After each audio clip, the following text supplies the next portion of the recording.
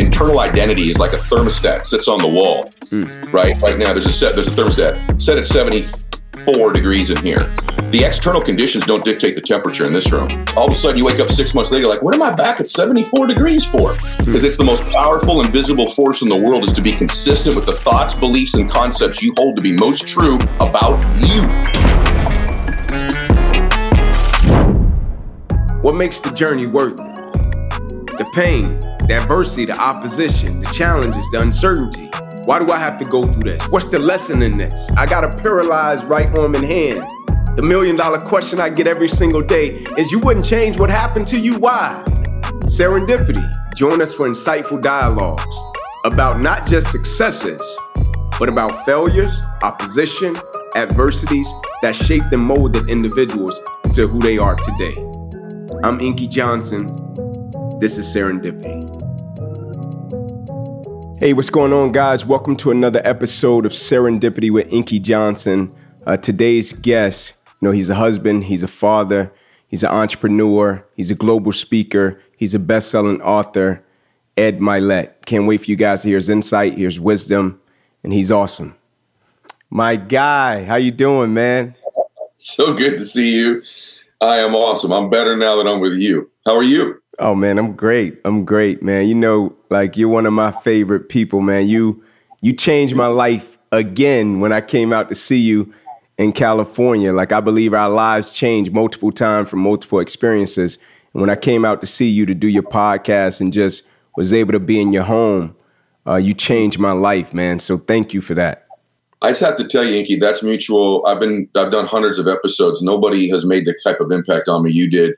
It's just you're such an anointed man, but your humility is so off the charts. And I'll never forget. I remember walking out to the van to meet you.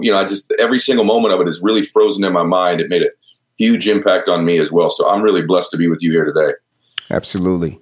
And so we're going to get right into it. Me and you kind of subscribe to a similar train of thought with this concept. And I want you to elaborate on it a little bit. But we both believe that, things don't happen to us. They happen for us. What kind of got you into that frame of mind? Hindsight, getting old and looking back. But actually, as a younger person, I started to realize a lot of these things that are happening to me are altering parts of my personality and my perspective on things that are serving me in the moments that I'm in now. Recently, by the way, it serves me to believe that so deeply when adversity hits. My dad passed away just a few months ago, and he had cancer for years. I'm like, what is good about this cancer? How the heck is cancer happening to our family? Or for our family, not to us. And the truth is, it really changed me. My whole perspective on what mattered, my own health, my own children. When the phone would ring, before if I was busy, it was dad. Like, yeah, call him back. Now it's like, no, it's my dad. Wow. And it made my life become more simple and more peaceful. I've treated people with a little bit more patience that times happen. And so there's been a lot of events in my life that if I look back on them, that's the case. But I find I'm the most productive and the most happy when I can believe that in the moment, even when evidence would say otherwise. And that served me big time, especially the last 15, 20 years of my life with kids and all the different things that happen in life. I'm convinced that that's a fact. And then I also believe God just doesn't give us anything that we're not capable of handling, that's not going to grow us, at least grow our spirit and soul in some way. Yeah, that's powerful, man. And it's so powerful because it forms a certain level of perspective about opposition and adversity. That's incredible. But one of the parts of your story that I love, man, is McKinley Boys Home, right? Yeah. Because when I hear you speak about it, I always think about the spirit, right? The action is one thing, but the spirit that often lies behind the action is something that's incredible. And so even when I was young, and like I shared with you, a coach pouring into my life when he didn't have to, just that spirit impacted me even till this day and how I live my life. Would you mind sharing the story behind McKinley Boys Home and what it means to you and your father and coming home talking to you about it? So I'm the same way about spirit. It's amazing you use that word. I was just using it today in another conversation, but my dad was an alcoholic and got sober. So my dad had two lives. First 40, kind of shaky. Last 40 of his life, amazing. My dad goes to his first sobriety meeting, comes home. I'd finished college, unemployed, living on my dad's couch, eating out of his fridge. He was kind of starting to get sick of it. He goes, "Hey, I got you a job." And I'm like, "A job? Well, what is it?" As if I had all these options. He goes, "You don't have any choice. Get your butt down to McKinley Home for Boys tomorrow morning. I'm like, what is this home? He goes, I don't know. Get down there. So I get down there. I walk in. They have no idea I'm coming. I'm like, hey, listen, I don't know what I'm supposed to be doing here. Some guy's named Tim. They're like, we don't know a Tim. I start to leave, and I go, well, I think he's an alcoholic because he was at a meeting with my dad last night. I go, oh, drunk Tim. Yeah, that's Cottage 8, And then I reluctantly walk into Cottage 8, and my existence as a human changed. It changed. I was an athlete prior to that, a little bit ego-driven, pretty self-centered. And when I walked in at McKinley, all the boys are orphans. So my boys were all most of them were orphans. But some of them had incarcerated parents. Parents had molested them or they were dead. And my boys were all 8 to 10 years old. And instantly, I walked in, they were getting ready for school, Inky, and all of them turned and looked at me like, who's the new guy?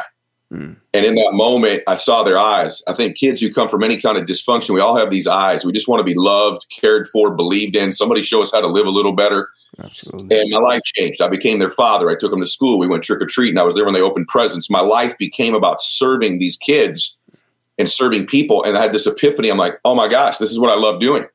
And it never goes away. Like, I love it. And then as I started to work there longer, I'm like, check this out. Every human wants this, not just kids in an orphanage. Every grown human wants someone to love them, care for them, believe in them, show them how to live a little bit better. Yeah. And that's what I've been doing for a living ever since McKinley. It's what you do for a living. I just love people, care about them, believe in, but it altered me because it's never ended where I've loved serving people. And I think because they were so young, it gave me this confidence, like maybe I can help them. I don't know that otherwise I'd have thought I had anything to offer anybody. And that's what I would say to everybody listening to this or watching. It's like, you have something to offer humans, even if it's just your belief, your hope, your love. It's a huge deal. On one hand, you can basically count in your life the people that have given you that gift of really feeling it. It's a coach that you had. It's a mom or a dad or a teacher. There aren't 50 of these people in any human being's life where you really feel it. So if you become that human in other people's lives, that's an extraordinary way to live. Yeah. And since that day, not every day, I have bad days, but like most days, that's my ambition. That's my hope for what I do. So for what we do here today. So McKinley turned my whole world around. That's beautiful, man. Like, we do work here in the homeless shelters, and just that impact that you're talking about and those eyes that you're talking about. Like, I'll never forget our first time going in a shelter. And we went in as a group and we were serving food, and, we had a guy with us cutting the kids' hair, had ladies with us doing the kids' hair, and we got ready to leave. And I'll never forget, man, this kid walking over to me, and it was a little girl, and she grabbed my arm. And I looked at her, I was like, hey, is everything good? She was like, are you all coming back? And I was like, yeah, we're coming back. And she was like, no, are you all coming back? Because we see a lot of people, they come through and they serve us food, then they leave and they never come back. We had a great time. Are y'all coming back? And I was like, absolutely. And we've been going back ever since. But that's impacted me in several ways in my life, not just the service, but also as a husband, as a father. And so the thing that I want to ask you, based upon that experience, like now, entrepreneurship, business, right? You're one of the go-tos, right? Worth over 400 million, sharp. When people see you speak, it poses conviction, educational, insightful. From that experience at the McKinley Boys Home, how did that shape you now as a leader, entrepreneur? You're having staff up under you. Like, how did that experience shape you now in the business world with the individual that you've become? In all candor, it altered me. And I'm going to tell you why. You can tell from listening to me and even looking at me. I think had that experience not happened, I'd have decided to be a leader by intimidation. I think that was my go-to. In fact, a couple coaches I had that I kind of responded well to were intimidators. You know those guys, right? Yeah, absolutely. And I think I'd have taken that model into my business life. You can't intimidate children like that, brother. They can't handle anymore. And so it made me dig deep and find another part of myself that was a better expression of me, the more true expression of me. That intimidator guy was a scared guy. That intimidator dude was fearful, insecure, lacked confidence. The giving me, the loving me, the caring me is a confident man. He's a faithful man. And it altered me. And so I will tell you that I've approached every business. This is the truth. I have never, every business I've started, I've tried to make a profit, but it was never my outcome. My outcome was literally, you and I talked about this in speaking, like, hey, I was trying to get you got to focus more on profit. Remember we were talking about that because you're so great at the gift of what you do. And it's true for me too. I have started every business, and I really do try to treat everybody with, hey, I love you. I believe in you. I think people rise to the standard that they believe you believe about them. And so I hold people very accountable, very disciplined. And I think that also speaks to, I believe in the standard in you, but I'm a huge recognition guy. I'm a huge reward guy. If I'm going to hold you super accountable to a high standard, when you hit it or exceed it, I'm going to love on you, care about you, believe in you. I'm sitting here right now. When we're done, here's what I'm doing today. Just to give you a little example. It's in this notepad here, right here. What I'm doing today is I'm writing letters to the children of some of the people who are doing outstanding work in my companies. Wow. And I'm writing it to their children. Wow. Your mother, Laura, I just want you to know, Laura and Maria, I want you to know how extraordinary your mother is. And I'm telling them about their mom. Wow. I want the children to get it. My hope is they read this and go, this is what mom does all day. This is where she goes. I hope it goes up on their refrigerator. That's just a form of expression of the recognition, right? So it's things like that I try to get creative, that I learned all that at McKinley. I got to tell you last thing. First day there, little Raul, exactly like you at the shelter. Little Raul comes up to me. I'll never forget it. And he grabs me. He says, Mr. Ed. He didn't know that that's the name of an old horse on an old TV show. He says, Mr. Ed, are you coming back tomorrow? And I think that's how you know you've made an impact in your businesses and your companies, everybody, in your team, in your family. Are you coming back tomorrow? They want you back. They want to get that feeling that you give them. It's a feeling, soul to soul. So it's changed me dramatically, brother, to be completely candid. Strong. That's strong. And like when people look at you, right, and you speak, right, you're charismatic, man, powerful, like in the spirit and the energy, it just comes, right? It's infectious, right? If you go and you hear Ed Mylett speak, like you're going to leave feeling like you're ready to run through a brick wall, but also you're going to be challenged, convicted. And I want to ask you, right, because when a person looks at you, they see strength. And so, like, I understand that persona, right, in terms of when a person looks at you, because people look at me and they're like, man, like you went through adversity or injury, you're so strong. And I'm like, no, I had my days too, right? Yeah. I got weaknesses too. And so what would you say is probably one of your greatest strengths? And what would you say is probably one of your greatest weaknesses? One of my greatest strengths, empathy. So I'm a real vulnerable guy. If you do hear me speak, by the way, my favorite speaker is you. I've told you this. You're my favorite. No. You're the best in the world. You and Eric Thomas are the best in the world. But I think it's my empathy. I try to show the vulnerability sides. I think it's kind of cool to look at a dude who you might think looks kind of physically strong, or God gave a really deep voice and he goes, hey, man, I'm terrified. I'm scared. I don't know everything. I don't have all the answers. I wish I was this entrepreneurial guru. I've got some clues. I've got some experience, but I've been wrong too, right? I think that vulnerability causes people to go, hey, I can connect with this guy. I'm going to that connection allows people to trust you to teach. Yeah. I think I have to earn your trust to teach you, your trust to influence you. When you're a speaker, a communicator, a leader, a mom, or a dad, people have to first trust you, that you do care, that you do love them, that you are vulnerable. Now it's like, all right, I will be vulnerable to you. I will surrender to you. And that, I think that's the key, for me. That's a strength of mine, is empathy. My weakness, I would say, is it's either insecurity still, lack of confidence in certain things, if I'm being honest, even at 50 years old, and or lack of patience. I like things to happen quickly. I'm not a real patient guy. And some of the most beautiful things in my life have happened in God's time, not my time. Wow. And it's my ability to separate from outcome once. So I think it's great to be goal-oriented. I think it's great to do that. But I think I've become a little bit more standard and process-oriented than I am just specifically about when something's going to happen. Because lots of extraordinary things, frankly, have happened later and better than I thought they would. So it's my lack of patience. Yeah, that's awesome, man. That's powerful. And I agree, right, about being vulnerable, being transparent. That's powerful. But one of the ways you've inspired me, like after I left you and I came back home, I remember telling my wife, like, man, when I walked in and we were talking in your back deck and you could see literally like beach, ocean, right? You could see it, right? And you were like, that's my wife down there. And she was walking with the puppies. And I was like, this is incredible. Like he's living it for real. But you talked about how intentional you were about it, right? You said, I didn't say I want to live on the beach. I want to live in Laguna Beach, right? I used to walk with my wife down this beach, right? And you talked about the mindset that helped that manifest. Could you talk a little bit about that and how, for most people, they don't do that? You're right. Precision and specificity. So I've learned a lot about how the brain works over the years. Your brain cannot go on process and something that's vanilla, that's generic. They need specifics. They need really precise information to help you go get it. So I'm psycho about exactly, like, say, hey, people say, hey man, I'm getting in shape. I'm like, what does that mean? What's the body fat? What's your BMI? What's your weight? Right? Like, what does that mean? Whatever it means, what's your blood pressure? What's your cholesterol? I don't care what it means. You need to give me something measurable, right? Like, you guys, you speak to a lot of football teams, sports teams like I do. You go speak to Clemson, Dabo Sweeney's like, hey, we want to win some games this year. Like, there's a specific goal. Yeah. So I think most people just never I think there's a reason too.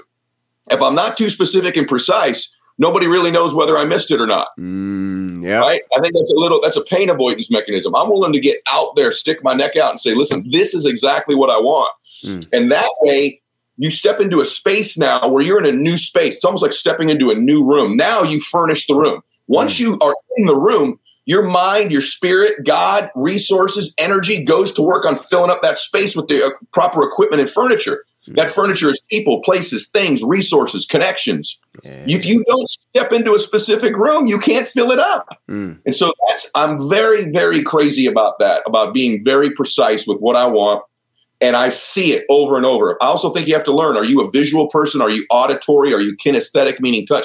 I'm a hyper visual dude. I got to see things. I got to look at things. I got to go, that's what I want. See it over and over. And the last thing is, our minds move towards what it's most familiar with.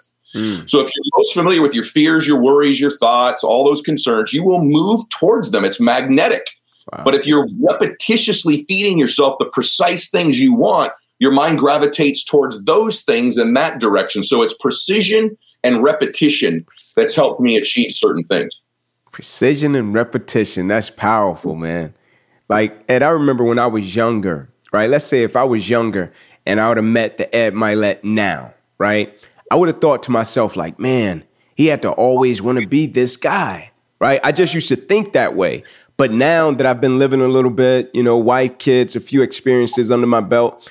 And the reason I started Serendipity is because when people see people, I think one of the most common mistakes we make is thinking where we meet them is where they've always been. And so one might see you and think, man, Ed Mylett, he's this guy, like, accomplished a lot, great, like, incredible.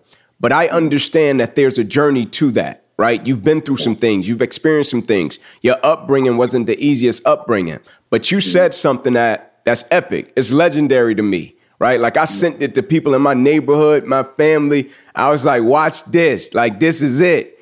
You said, I'm the one. Every family got the one, right? Yes. Can you explain that concept? Like, that's powerful. That's one of the most powerful things I've ever heard, man. Well, I used to walk. That's true that this beach I live on, I would walk with my wife when we were kids. We lived nowhere near here, but we would drive down here. And I was like, man, who are these people? Who owns these houses? You know what I mean? Who are these? I don't know anybody like these people, right? And what I found out is that, listen, if you don't come from a happy family or a rich family, a happy and rich family can come from you. And all these people, by and large, at some point in their life, did not come from a rich family. And then the one shows up. And that one changes that family tree forever. It changes the spirit of that family. Yeah. And that's the one who says, you know what? This world's not going to have their thumb on us anymore. We're not going to live like this anymore. Our family deserves what any family deserves. Safe school, education for our children, peace of mind. And one shows up and says, I will do the fighting now. I will fight. I'll take the arrows. I'll take the shots. I'll take the rejection because I love my family so much. I'm going to be the one. And in my family, I'm the one. After all these damn Myletts, one showed up and goes, I'm not smarter than the rest of them. I'm not better connected than the rest of them. I just decided our family doesn't live like this anymore. That's the end of that whole deal, right? This script is flipped. And anybody can do that at any time in their life. And by the way, it's usually choosing someone like me and you. You'd have met me when I was at 13, 14. You'd have seen a shy, very quiet, very introverted, no confidence, small, skinny, undersized. You never thought I was the one. Never. But you didn't know what was inside me. And by the way, I didn't even know what was inside me then. I didn't know. And I don't think you have to know all these things about yourself, but you do need to decide you're going to be the one. No doubt about that. That's fire, man. That's fire. True. And how important is is faith to you? Just in terms of the concept of faith, like just believing. How important is that to you? It's the center. I love the questions you ask. You're really good at this. Thank you. It's the center. I think a lot of people listening say I'm a person of faith.